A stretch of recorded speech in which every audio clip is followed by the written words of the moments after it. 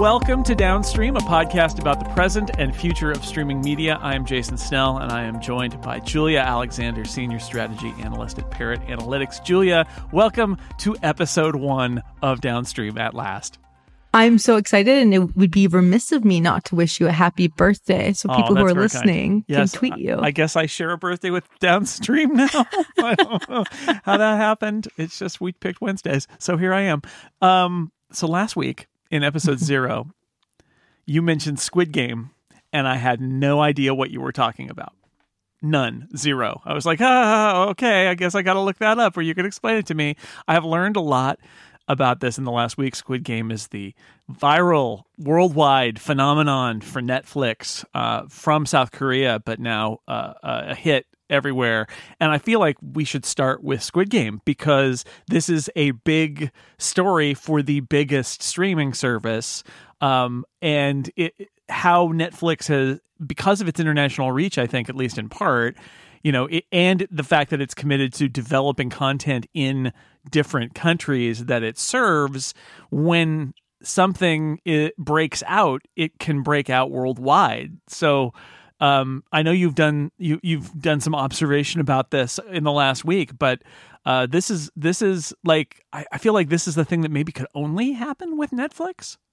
Yeah, I feel like also this is the only show that exists right now, and I keep meaning to start it because I want to be in on the hype with all the cool kids who are watching it right now. And I just started watching Manifest, though, and that's where my attention has brought me for the last several weeks.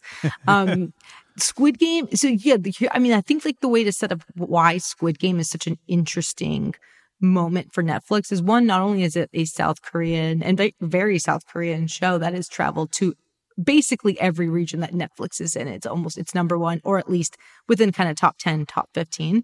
But what we see a lot when we look at it is that Netflix, because the way that Netflix drops shows, which is all at once, that's why we binge quite often, the demand, like in terms of like how people are really interested in it, and therefore it might be watching it or queuing it up, tends to last 2 to 4 days, which makes sense. You watch it over the weekend and you're kind of done with it.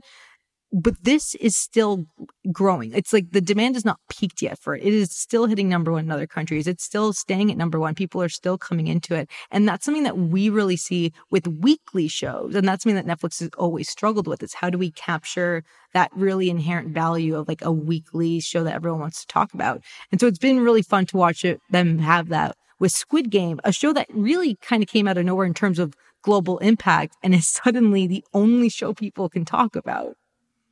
Yeah, I mean, you can't buy that kind of experience, and I mean, I mean that literally, because we've seen so many different companies spend huge money on things in order to build an international franchise hit, and I feel like this should teach everybody once again the same lesson, which is, these franchises don't get assembled; they emerge. It happens kind of organically, and that's what happened here. That Netflix didn't know this was going to be a hit, right? Like, you made the point on Twitter this week that if they had known it was going to be a hit, you would have seen advertising for it everywhere, all over the world, and they had no idea. But now, because they make so many different shows in so many different regions, they have the opportunity for something to be a hit.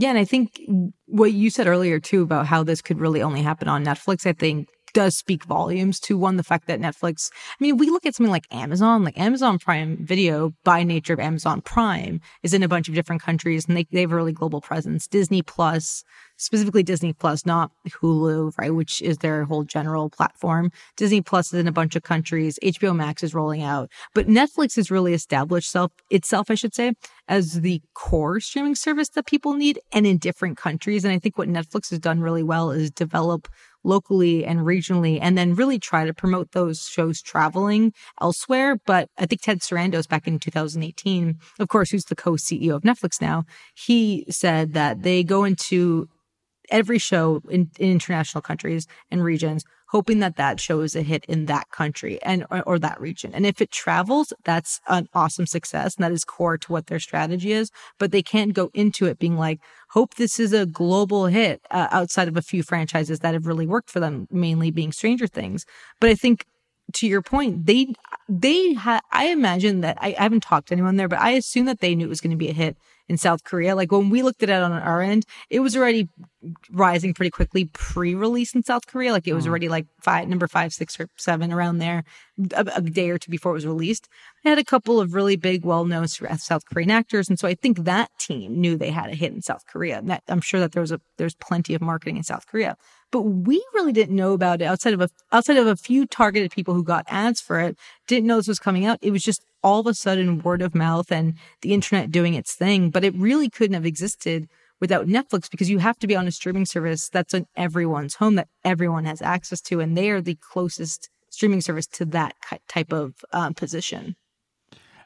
I think it's got to say something too, just about a commitment to international content. Like it's not as if Netflix puts money into a South Korean show and just says, well, it'll people who are in South Korea or are from South Korea or who speak Korean will understand it. They do commit to their, they subtitle everything. They have lots of languages where they do dubs. My understanding is that they have, even though there's that story about how, I guess it's been going around that people who speak Korean think that the English translation of Squid Game is terrible. They do commit and apparently have spent more money to make better dubs and better subs than they used to on this. So clearly, part of this is they want anything that they make somewhere in the world to be able to play everywhere else. 100%. And I think if we look at how the different companies operate, right? Netflix's strategy is we're going to develop teams in core markets and then eventually kind of in every market. And they are going to find localized content that they really believe in. And of that localized content, we're hopeful that, 10, 15% of it really travels internationally, because we know that there is a hunger for this type of content. People just need to see it. I mean, a great example is like, if you look at people at what another kind of rising show right now on Netflix is, post Squid Game, is a show called Alice in Borderland, which is a phenomenal Japanese show, kind of dystopian thriller, same type of vibes as Squid Game. And people are watching it because it's, surfacing kind of right after Squid Game, and that's a Japanese show. And once you kind of get into the position where you're almost training your audience, your consumer base, and to what you're exactly right, Jason, and you offer dubs, you offer subs, you offer a version that people are interested in watching it through. All of a sudden, this content now becomes it's no longer out of sight, out of mind. It is directly in front of people. I think there also is something to be said about the fact that they go in and really treat each region as its own thing, and not just we are Netflix and therefore whatever we make is going to be popular. I think that's what you kind of get with Disney a lot, where Disney kind of goes, we have Marvel, we have Star Wars. This is what people around the world love this. And Netflix doesn't have that yet. And so Netflix has to go, well, what appeals to each of our different customers in each of our different countries, and what appeals globally? And they kind of look into that. From the perspective, and I know that people listen to podcasts all over the world, so just to add this North American perspective, popular entertainment on TV in North America is in English. I don't think people in Europe especially understand that we don't do subs on movie screens. We don't do dubbing of anything anywhere. And it's very common in other parts of the world.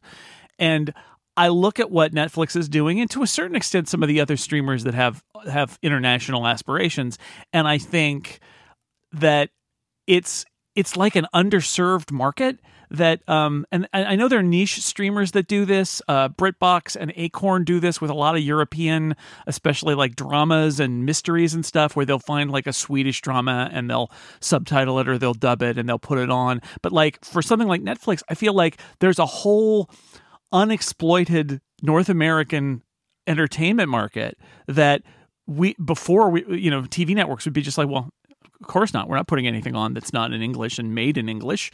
And yet you see a breakout like Squid Game, or I think maybe one of the classics, Money Heist, which is from Spain, and maybe Dark from Germany. Like they're not huge hits, but really successful shows that were never made for English language audiences. And, I think it's to Netflix's credit that those, they're kind of introducing a whole generation of audiences in North America to the idea that you can watch a show that didn't originate in English. It's okay. And of course Netflix benefits because then people are watching those shows in the US and all the people in the US get to watch that show, and it gets back some of their investment for making that show in Spain or Germany or Korea or Japan. Well, and I think you hit the nail on the head too, which is not even 5 years ago, but if we look at kind of 5, 10, 15, 3 years ago, the move in Hollywood, and it still is to an extent, was to look at something that did really well in Japan, in Germany, in Italy, whatever it might be, and then go, remake we can it. make that. Yeah, we can make that with typically speaking, with very attractive white actors who are going to be on the screen, and they're going to speak English, and they're going to look like Hollywood. And I think what this has proven is that people don't want typical Hollywood all the time. They just want really good storytelling, and they're more than happy to watch it via subbed version, which with subtitles, via dubbed version, which does have the English voice acting overlaid. But I think what else, I was looking into this because I was just interested, and I was looking at kind of like the increase in demand for Asian content, specifically out of Japan and South Korea over the last 5 years or so, and taking out anime because that's a whole other conversation. But there's a noticeable increase over the last 2 to 3 years, a drastic one. And I thought, what is the big difference between 3 years ago and 5 years ago? And it's the proliferation of online streaming and the collapse of virtual borders. It is this idea that like Hollywood executives for a long time their primary audience was the US. The US is still a primary audience, but it's less of one. I think 2, they were locked up with so many regional issues where they were like, we can't license it here, we can't bring it here because of who owns the rights. All of a sudden you have players like Netflix and Amazon who are thinking globally, and Disney who starts to think globally. And all of a sudden these things start to become much more accessible, and you see a really big increase in audience demand for content that they just wouldn't have access to years ago.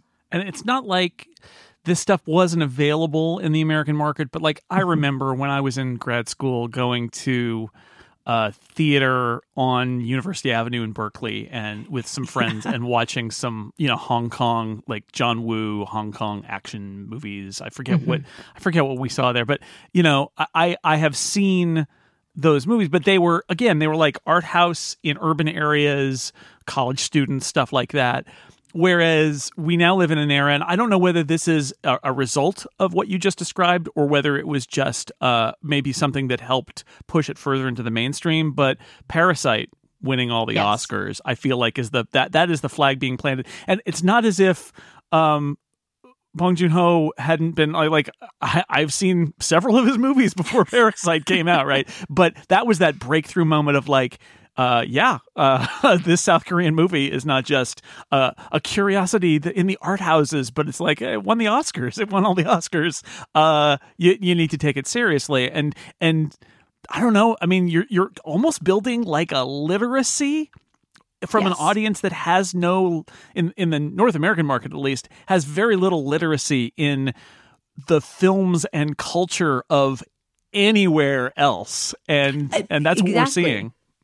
That's exactly it. And I also, I'm going to add to that because I think Parasite was absolutely a huge point, especially in the traditional kind of film, television. We think of that space. I'm going to add K-pop. Yeah. Is the proliferation of K-pop and therefore people being, I don't like to use the word exposed because exposed feels negative, but they've just been more aware of like different talent coming out of South Korea and the arts and entertainment scene there. And so if we look at the art scene as a whole, which is television, books, a film, of course, and then the musical acts, now you've got this huge new wave from a younger generation of fans who are looking to South Korea. And to an extent, we have J-pop in Japan and a bunch of others. They're looking over there and they're going, I'm interested in this content. I want to discover it. I want to look out for more. And so when you have that momentum going, which is something I look into a lot too, it's like when you have that momentum, it just leads to more discovery. And the benefit for someone like Netflix is that there's often a lot to discover because they're a global company, because they have regional content that they have on their platform. It leads to discovery on their own platform and therefore higher engagement and therefore probably a reduced insurance so their subscribers aren't canceling as much. So it's kind of the ideal situation that they want to be in, but they absolutely did not plan it. Yeah, this is, I mentioned earlier, franchises aren't bought, they're made. Amazon spends huge amounts of money on Lord of the Rings and stuff like that. And there was an HBO Max or HBO, I guess, proper trailer for the Game of Thrones prequel that dropped. And there you can put money into something and say we're trying to prefab a franchise here. But I look at Stranger Things. You mentioned it earlier, right? Like that was a quirky little 80s throwback thing that broke big and became a franchise for Netflix. But it didn't. This is a validation.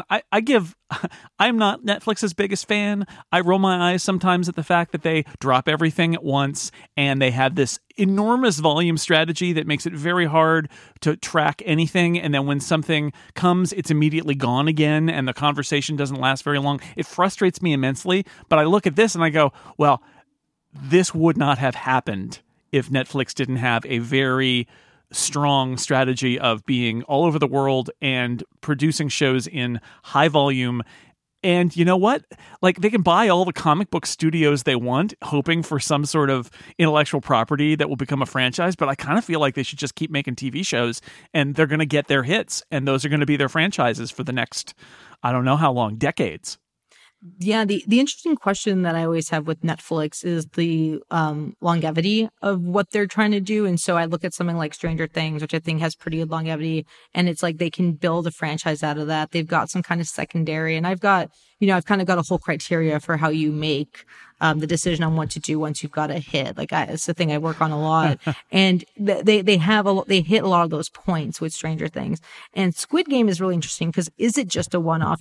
Is there something to really tap into here that you can kind of turn into something bigger that creates a really big cultural impact for years to come? And I think that's when we look at Marvel and Star Wars. Obviously, they have done it, and they do it through interconnectivity. They do it through years of planning. And I think what Netflix doesn't necessarily do as well is Netflix doesn't plan very well in terms of like, well, we have an idea of what we kind of want to do with this, and we're just going to see it through. They did before, and I think now it's just become much harder for them to do. And I respect that they're trying to figure that out.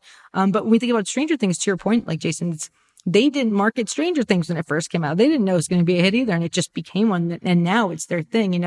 They're getting better by realizing their hits. But I think in terms of, are we going to be able to create something that has the kind of cultural cachet of what Disney and Warner are doing?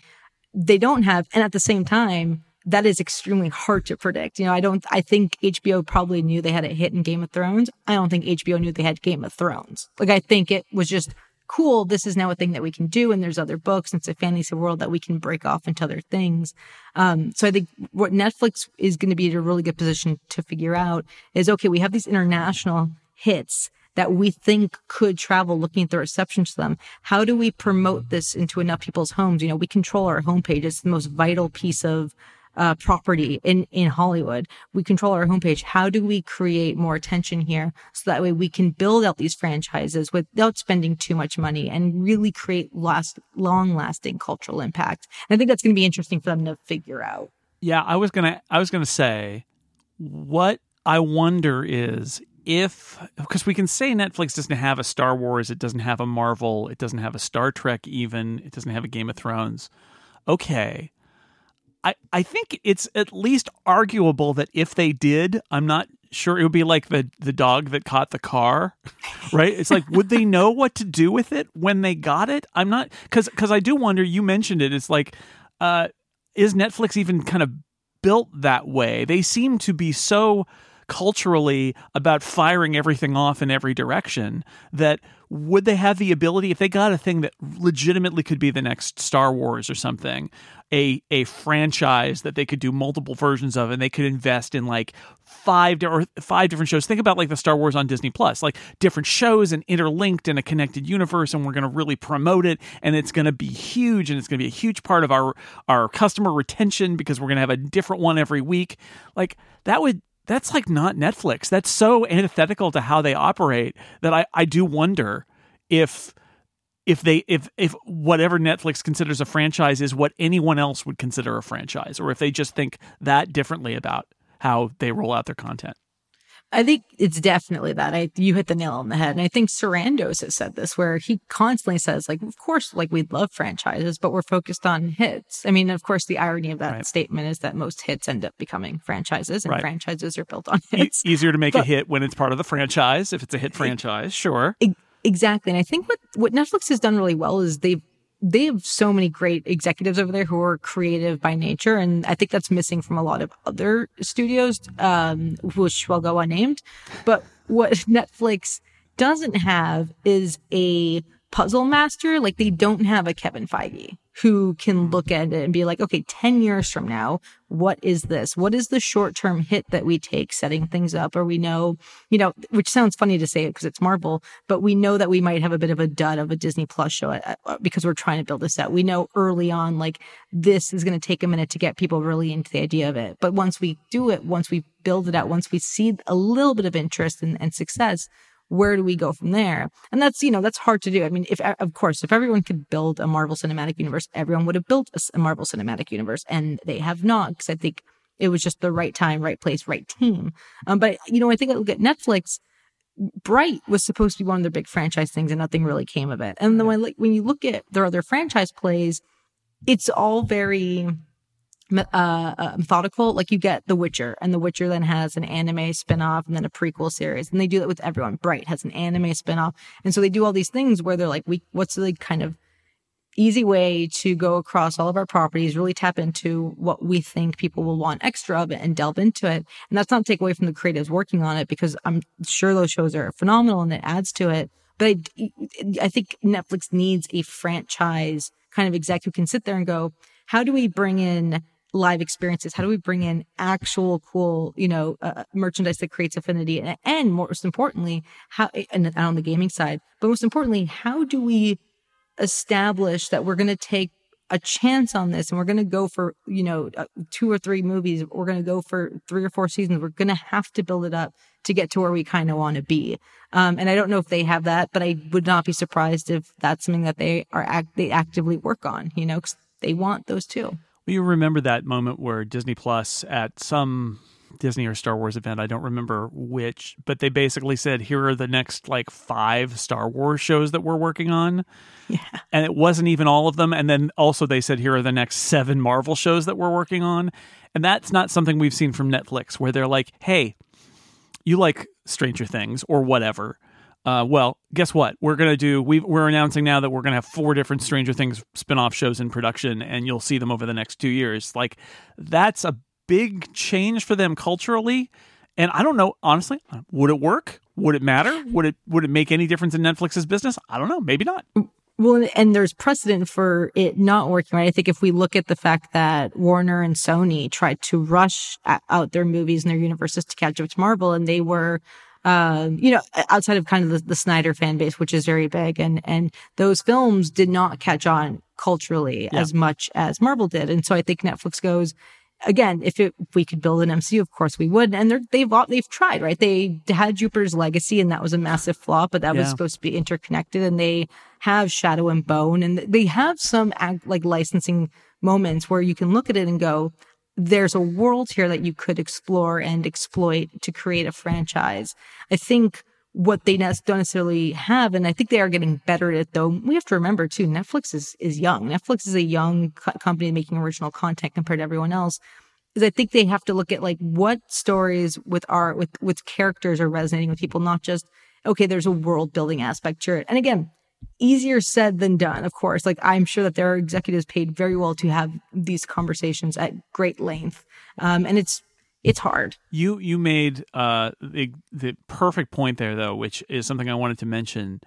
The idea that not everything is a franchise and not everything is franchisable, and that the risk on the other side is that you say, we have a hit, let's make it a franchise, and you misunderstand why it's a hit. And I look at something like Squid Game, and I think, I was actually reminded of, it's Battle Royale-esque, so you can think about that. You can think about the Hunger Games. And when I think about the Hunger Games, I think about a book that was a big hit. And so the author wrote another version of the exact same book, and then wrote sorry, Hunger Games fans, and then wrote a really, really bad third book in that series, and then ended up backtracking all the way back to prequels where she could sort of tell the same version of the story.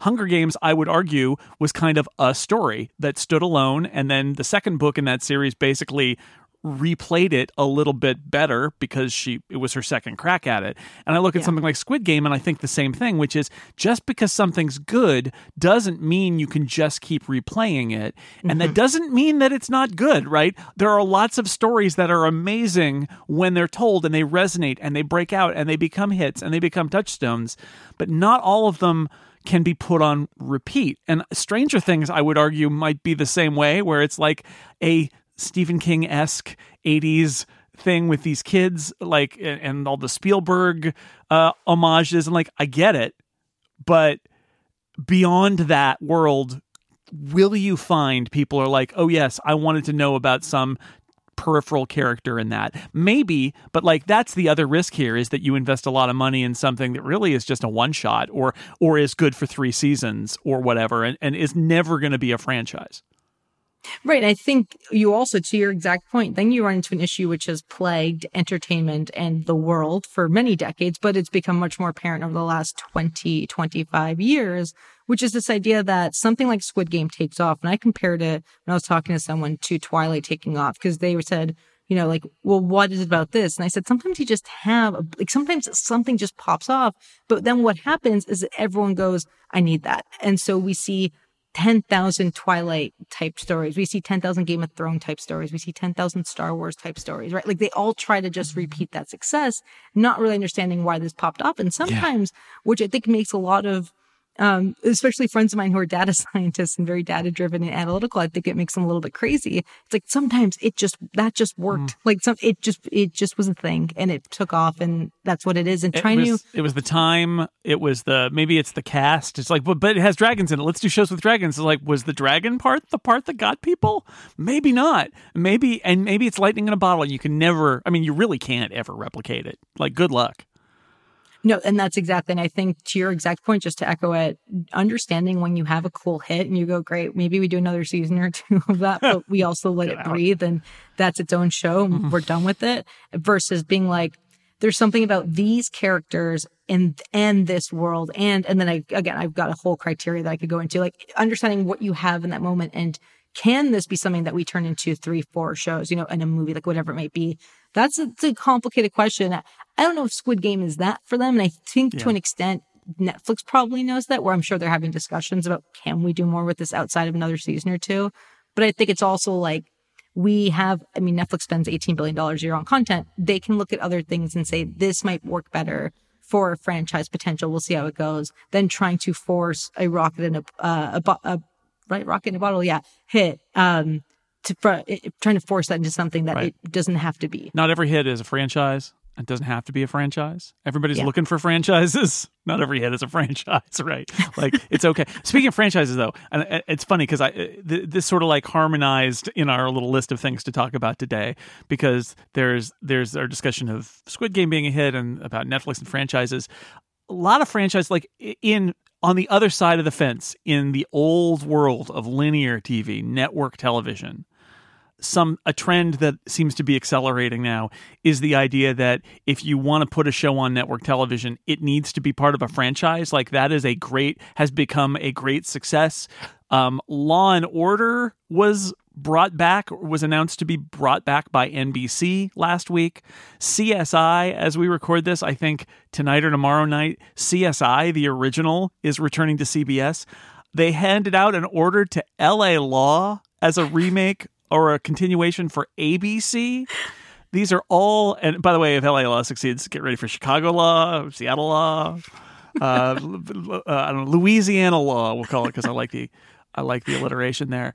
So, I wanted to ask you, I know you commented on this, because really, if it isn't about Squid Game and Law and Order, why are we not here? Those are the big franchises of the week. I agree. What is the relationship between having a linear TV network and having a streaming service for stuff like this? Because I would imagine having a giant catalog means it's super bingeable. You can go in to, whatever related Paramount Plus or Peacock or wherever and binge all of the Law and Orders or all of the CSIs. And then you've also got new shows that are coming on the linear network, and presumably then, like, next day go to streaming. Like, how do those interact, and why are we seeing the old old TV networks and their streaming services embracing all of these things. Because it's not just this, right? It's like the Chicago shows from Dick Wolf are also a franchise. There's so much franchised content on the networks now. Yeah, and Dick Wolf is himself a franchise. Oh, yeah. Dick, and what I love about Dick Wolf is that it's like no offense to Dick Wolf, I watch every single one of his shows. It is the laziest form of it. It is just like this in a new city with similar stories, but it works. And it's like, you know what? They have figured it out, and good for him. I think the conversation that's been happening a lot, and this was kind of spurred too by the Hollywood Reporter article that came out yesterday, kind of talking about why is Law and Order such a big deal for NBC. It's one of the few shows that really still kind of kills in ratings.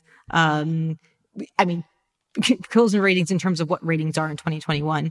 It brings in an audience. If it has that and it's an established IP, it's an established known franchise, why would you not bring it to Peacock, which is struggling to find subscribers, struggling to keep them? Why wouldn't you make it a thing there? My thought on it is that they have already thought about that and discussed it. They've already said, is Law and Order bringing it back? Is this type of show we bring to Peacock? We're going to there and then bring with us potentially low engagement users, at-risk users of never switching over. People like my parents who are not going to go to Peacock normally, but love Law and Order. I assume that Law and Order is not the type of show that would get people to sign up, even those who are watching Law and Order on a weekly basis. Because I think the way that we think of human behavior, somebody who turns on their TV on Thursday because that they know that's when Law and Order's on is not the same person who's going to go to Peacock every Thursday or whenever it drops to go watch it. They're not going to open an app to go and find it when they can just open up their TV, and they're used to like 5, 6, 7 channels that they regularly watch. And so I think when we look at the decision the networks are making right now about whether to put something on their network with ABC, CBS, NBC, or do those shows then go to streaming companies owned by their corporations? So you've got Hulu, Disney Plus, Paramount Plus, and Peacock. I think there's 2 questions they have to answer. Is this worth the short-term hit that we will take on the linear side and potentially on the ad side to bring more people to the streaming service? And 2, related, is this a show that is actually going to bring people to our streaming service and stop those from canceling?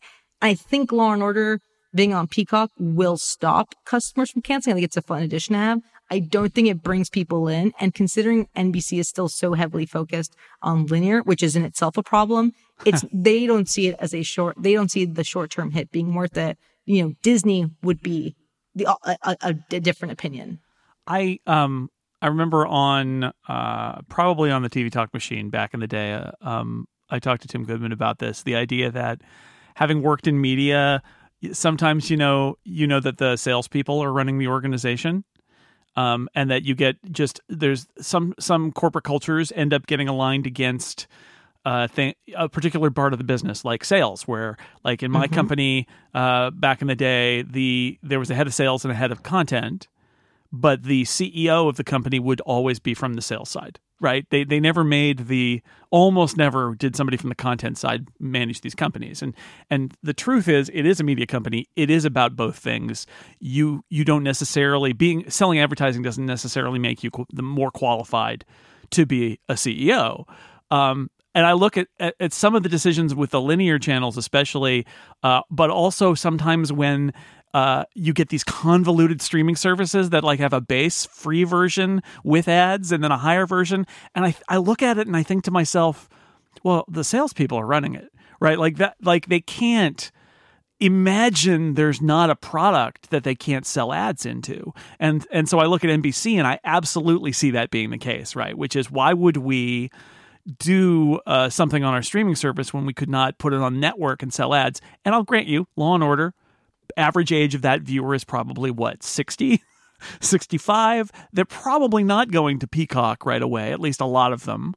And so why not start it there? But I also feel like there is a cultural aspect of this, which is first we're going to monetize it on NBC with linear advertising, and then we're going to put it on Peacock, which has an ad tier where we can make more ad revenue, and then also you can pay to get rid of the ads.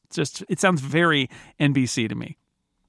Absolutely. And I also think, like, to your point about the average viewer of Law and Order, what we have to do is also separate, like the average viewer of Law and Order SVU is probably skewed a little bit younger, a little bit more female, if I had to guess. Sure. The average viewer of Law and Order Organized Crime, which is the new one with Chris Maloney, probably skews a little bit older, probably, kind of in the middle, male, female. Law and Order, a show that went off the air a few years ago, and no one has thought about 10 outside years. of like, I think it's been 10 years since the main mothership Law and Order was on. I say things like 2 years ago, and I realize that's like when the pandemic started. It's time, flat circle. But yeah, I think if we think about all that, what audience is rushing to sign up, including Law and Order fans, to watch us on Peacock? But I also think what this says to me a lot, and this is something that we already kind of knew, but this really cements it, is that Comcast and NBC Universal want Peacock to take off, and they say it's a priority, but I mean, every action says otherwise. Because I think if we look at a better example, it would be what Disney's doing, where Disney looked at Hulu and said, we kind of want to grow this. We want this to be a thing. We want this to be a core part of our Disney streaming services bundle. And they took a bunch of FX shows, which are linear shows on kind of premium cable, and brought it to Hulu. And they said, these are now FX on Hulu originals. And the only way to kind of watch it is to have Hulu. And the demand for those shows has absolutely seen a jump. And therefore, I imagine it's probably translated to Hulu subscribers, which has seen, every quarter, a jump in subscribers, probably via the bundle. And so what that says to me is Disney's top executives are going, we are all in on streaming. We're going to sacrifice. We're going to take a short-term hit on the linear side a little bit. We might lose some ads there. We might do whatever it is. But we're going to bring people to Hulu. We're going to bring all this stuff over to our streaming platform because that's our core investment. You've got kind of Warner Media doing similar type stuff where they're trying to figure out how to get TBS and TNT content onto HBO Max and how to bring more originals over there. But with the Viacom CBS, which has, of course, CBS and Paramount Plus, and Comcast, NBC Universal, who has Peacock and NBC, it's way different because they're going, we have these linear channels where the majority of our revenue is coming in. We're licensing a lot of our shows because there's revenue coming in from there. And at the same time, we want our streaming platforms to grow. But if you don't have exclusives and if you don't have really type of high engagement entertainment, those aren't going to grow. And when you are a massive linear network who has big sports deals, who's trying to figure out how to keep those going at the same time, it might be a little bit harder to go, we're going to take the short-term hit. We're going to just go in for the long and see what happens, especially on a show like Law and Order, which is like a bet in and of itself. I thinking about it, it's funny you mentioned Hulu because we actually did kind of unintentionally a Hulu doubleheader last night. We watched Only Murders in the Building and Why the Last Man, and I was like, oh, these are both Hulu shows. I see. Which was kind of fun and random, and those are Hulu originals, and I think Hulu has done a good job. Hulu was my winner of streaming services during the pandemic, where I found myself watching a lot more on Hulu than I expected, and a lot less on Netflix, actually. So go figure. I do think it's funny, though, thinking about NBC, that NBC always had this conflict, right? They had their like procedural thing that was a little more CBS like, and then they had their younger skewing, probably more urban and more educational, like higher levels of education skewing. They're smart New York sitcoms, right? That had started with Seinfeld and moved forward to like 30 Rock. Like that was also part of NBC's brand. And what I think is interesting is now it feels like they took that second thing, your Tina Fey, Mike Schur kind of show, and they said Peacock. Like, we're going to put those on Peacock. People will find them there. But Law and Order, oh, that's going to be on NBC. And I don't know if that's the right strategy or not. I feel like I've enjoyed a bunch of shows on Peacock, a bunch of the originals that they've done there, the comedies. I feel as if no one knows they exist. I don't know anything more than nobody seems to be talking about any of them, about Rutherford Falls or Girls 5 Eva or what else is on there. We Are Lady Parts is on there, right? And AP Bio is on there, and like there's some good stuff on there, and yet meh. I also think comedies are less ratings juggernauts, especially in the last 15 years, and I think it's harder to get people to tune into something and advertisers to kind of position themselves along the comedy. I think Law and Order is the type of show where that demographic who will watch it and they can go, we're going to make some better advertising money in this spot with this type of show. And we're going to try to bring it to Peacock next day for the audience that is there if they want to watch it. I think also when we look at Mike Schur shows, when we look at all these, they tend to skew a little bit younger. And so if you're launching a streaming service and you're initially trying to target a kind of young subscriber base who's going to be the first ones to adopt new technology, they're going to go, cool, I like Mike Schur, I like these shows, I'm going to tune into this and watch it, and I'm going to sign up for this. They need to get low engagement and high risk low engagement, therefore high risk, high reward subscribers over to Peacock. That is something that they're struggling with. I mean, it's hard for them to get people to even know it exists in that age group. And I think that will be a conversation that they have with their big flagship shows. And maybe the answer is to get Dick Wolf, and he might already be doing this, to do something specifically for Peacock and go that route. But I think with Law and Order and one season, see how it performs, see if the hype comes back. Maybe then you move it to simultaneous linear and streaming. But for now, I think it's a play to be like, for the network, for ad money that they can then take and spend on streaming and be like, great, we're figuring that out. My gut feeling is, because I'm sure they've had these conversations, Law and Order is not going to do on streaming what a lot of people think it's going to do. It's just not worth the short-term hit, because I don't think there's a long-term return there. Right. I mean, other than laying more bricks in the foundation of your catalog, right? Like that strikes me as being a very catalog kind of show, which is, you're home on a rainy afternoon and you watch some Law and Order on streaming, but is it destination programming? I don't know. Exactly. Speaking, while we're on the kind of what's a franchise and what isn't theme, that was kind of accidental, but this is where we are. I wanted to talk briefly about what's been going on with theatrical, with actual movie theater movies ish, because it also says something about what is a franchise and what is not a franchise.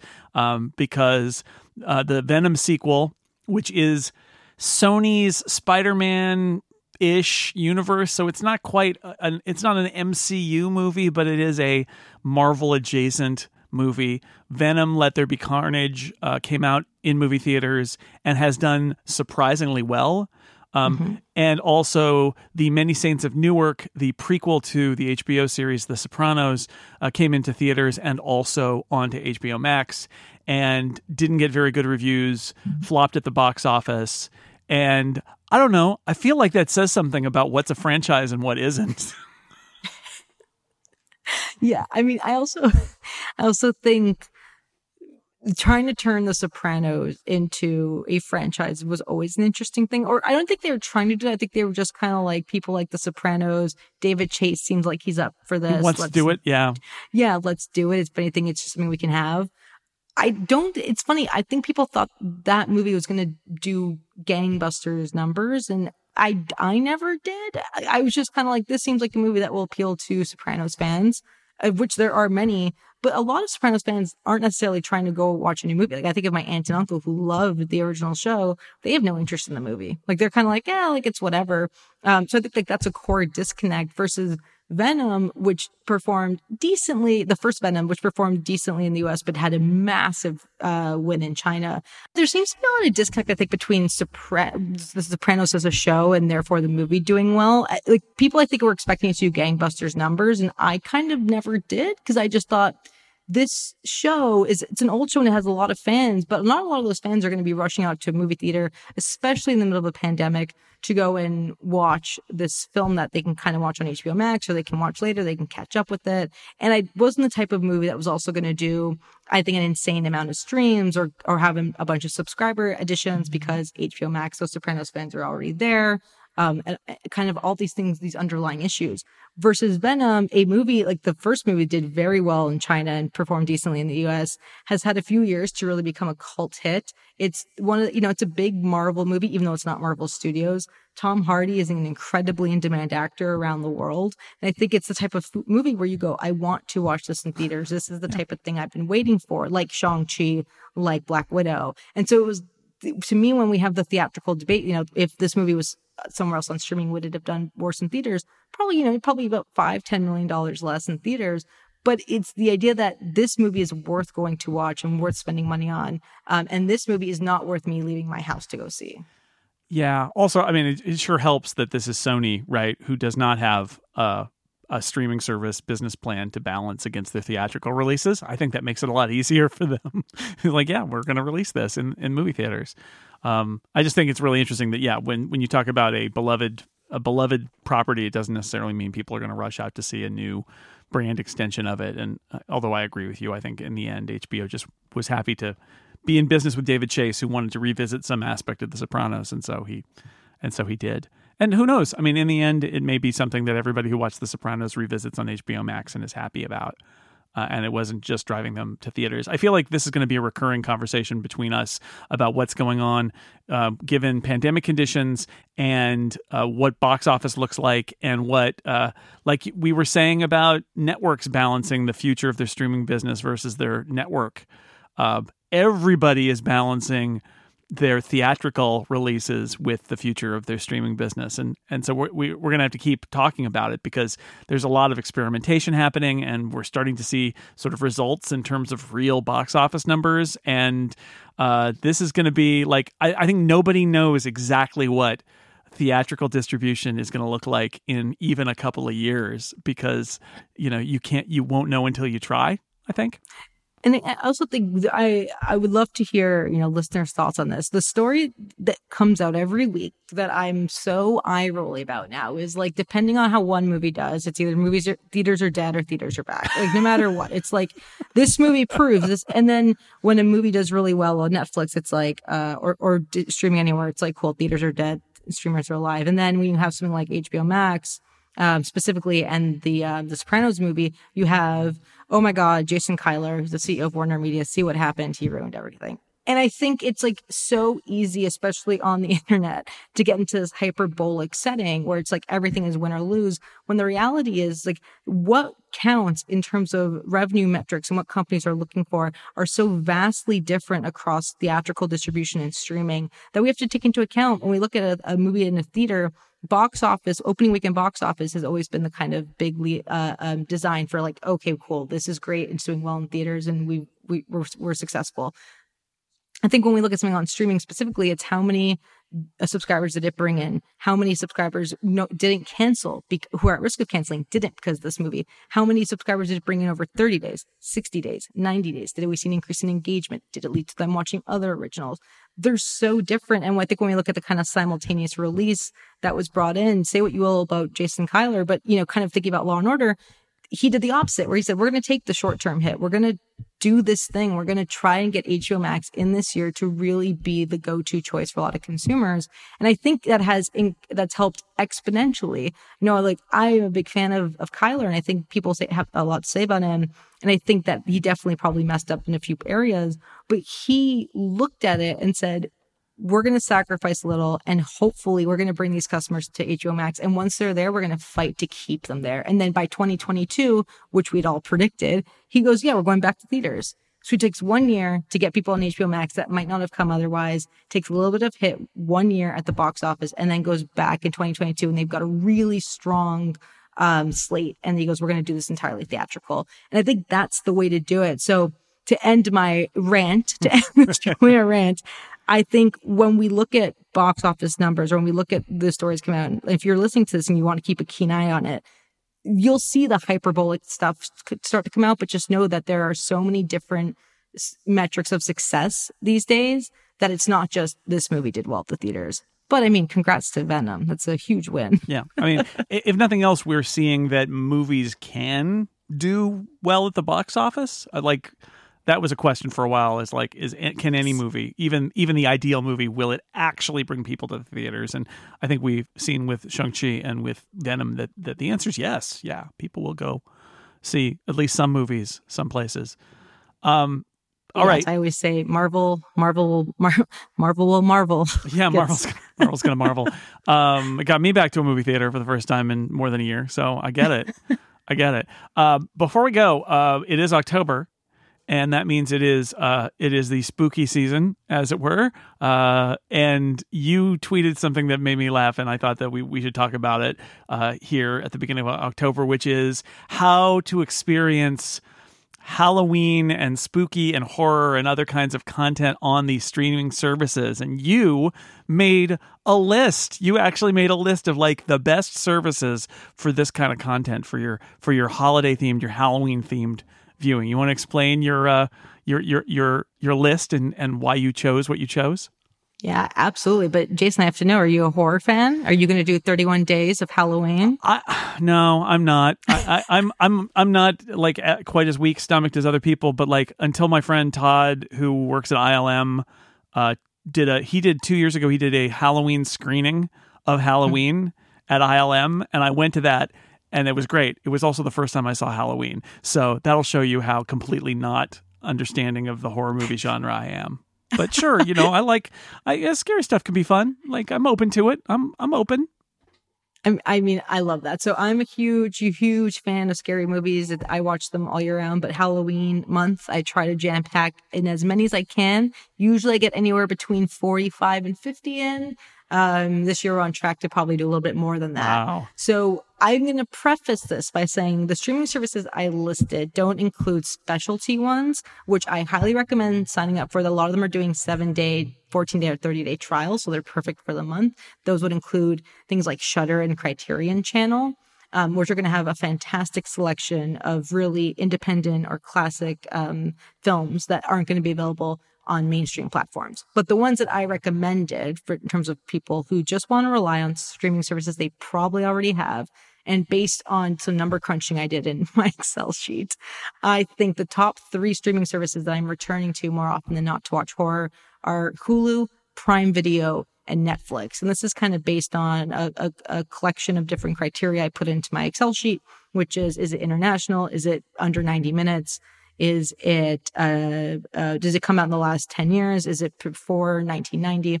All those type of things I look into. And what I'm impressed with actually quite a bit is Hulu has a phenomenal collection of movies across the board, both licensed and original. Prime Video, also huge library. So they've got, and plus they've got the Blumhouse partnership and A24. So they've got some really good horror movies that are top tier that you can have access to, plus just some really fun, kind of goofy ones. And then Netflix, actually, their licensed selection isn't as good as I thought it would be, but the originals that they've amassed over the last few years have just been absolutely incredible. And so I'm really looking at Netflix for originals. And then, of course, if you don't have one of those 3 or 2 of those 3 and you have HBO Max, thanks to TCM and Warner Brothers, of course, has a pretty good selection of horror movies too. So I think if you aren't looking to subscribe to anything special, you just want to watch some scary flicks, Hulu, which might not be the first that comes to mind, incredible, followed by Prime Video and Netflix. Interesting. And yeah, if you want, Shudder's got a 7-day trial. If you're ever going to do a trial of Shudder, which is the horror movie streaming service, you probably, if you care, you probably already know this, but it's out there and there's a 7-day trial. So, it's right there. If you want to watch, I don't actually know what's on Shudder right now, but the Head of the Family and Castle Freak and all these things that I only know because I listen to the Flophouse podcast and Stuart Wellington loves them. They're all on Shudder. Joe Bob Briggs did his whole series on Shudder. Like, there's a lot of stuff on Shudder if you don't know about it. And if, just to add, if anybody wants something free, because a lot of these are obviously you pay per month, or once the trial's over, you might want to do something later. Tubi, which is the now Fox owned streaming service that is free just with ads, has a wonderful selection actually of scary movies. And I forgot about Tubi when I was looking for stuff, and then was trying to find a very specific film and it was only there. That came out of Japan about 20 years ago. And it is not bad, especially for free. So that's also an option. And I'm sure we'll do this in the future as well. But if you ever are wondering where is that movie or show, I don't know what you use. I use justwatch.com. Same. It's a great service. You can set what country you're in because, of course, it varies. You go there and it'll tell you where can you stream this, where can you rent this, where can you buy this.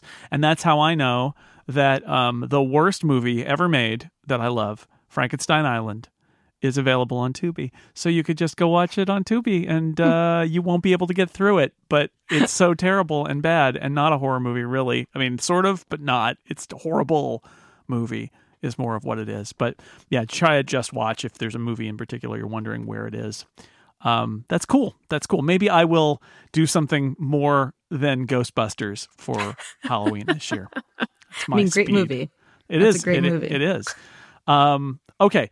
I think that's going to wrap up episode 1. We did it. We have lots more that we could have talked about. But we'll be back in 2 weeks and we'll have more time to talk about these things. That was so fun. Talk about them every other week. So earlier in this very podcast, Julia mentioned we would like to hear from listeners. We would like to hear from listeners. If you've got a question for us or a comment, you send us a tweet. We are on Twitter at DownstreamPod. You can email us downstream@theincomparable.com. That's the podcast network I run that isn't Relay FM. I'm hoping to convince Stephen Hackett to give us a Relay FM email address, but he has not yet been convinced. So the downstream@theincomparable.com for now. And of course, we do love if you do. I want to do a regular question segment like we used to do on TV Talk Machine. Love to your mothers. Send in your questions at DownstreamPod. And you can find Julia at Loudmouth Julia on Twitter and, of course, parrotanalytics.com. You can find me at jsnell on Twitter and sixcolors.com. And until the next fortnight when we will be back, Julia, thank you and goodbye. Thank you.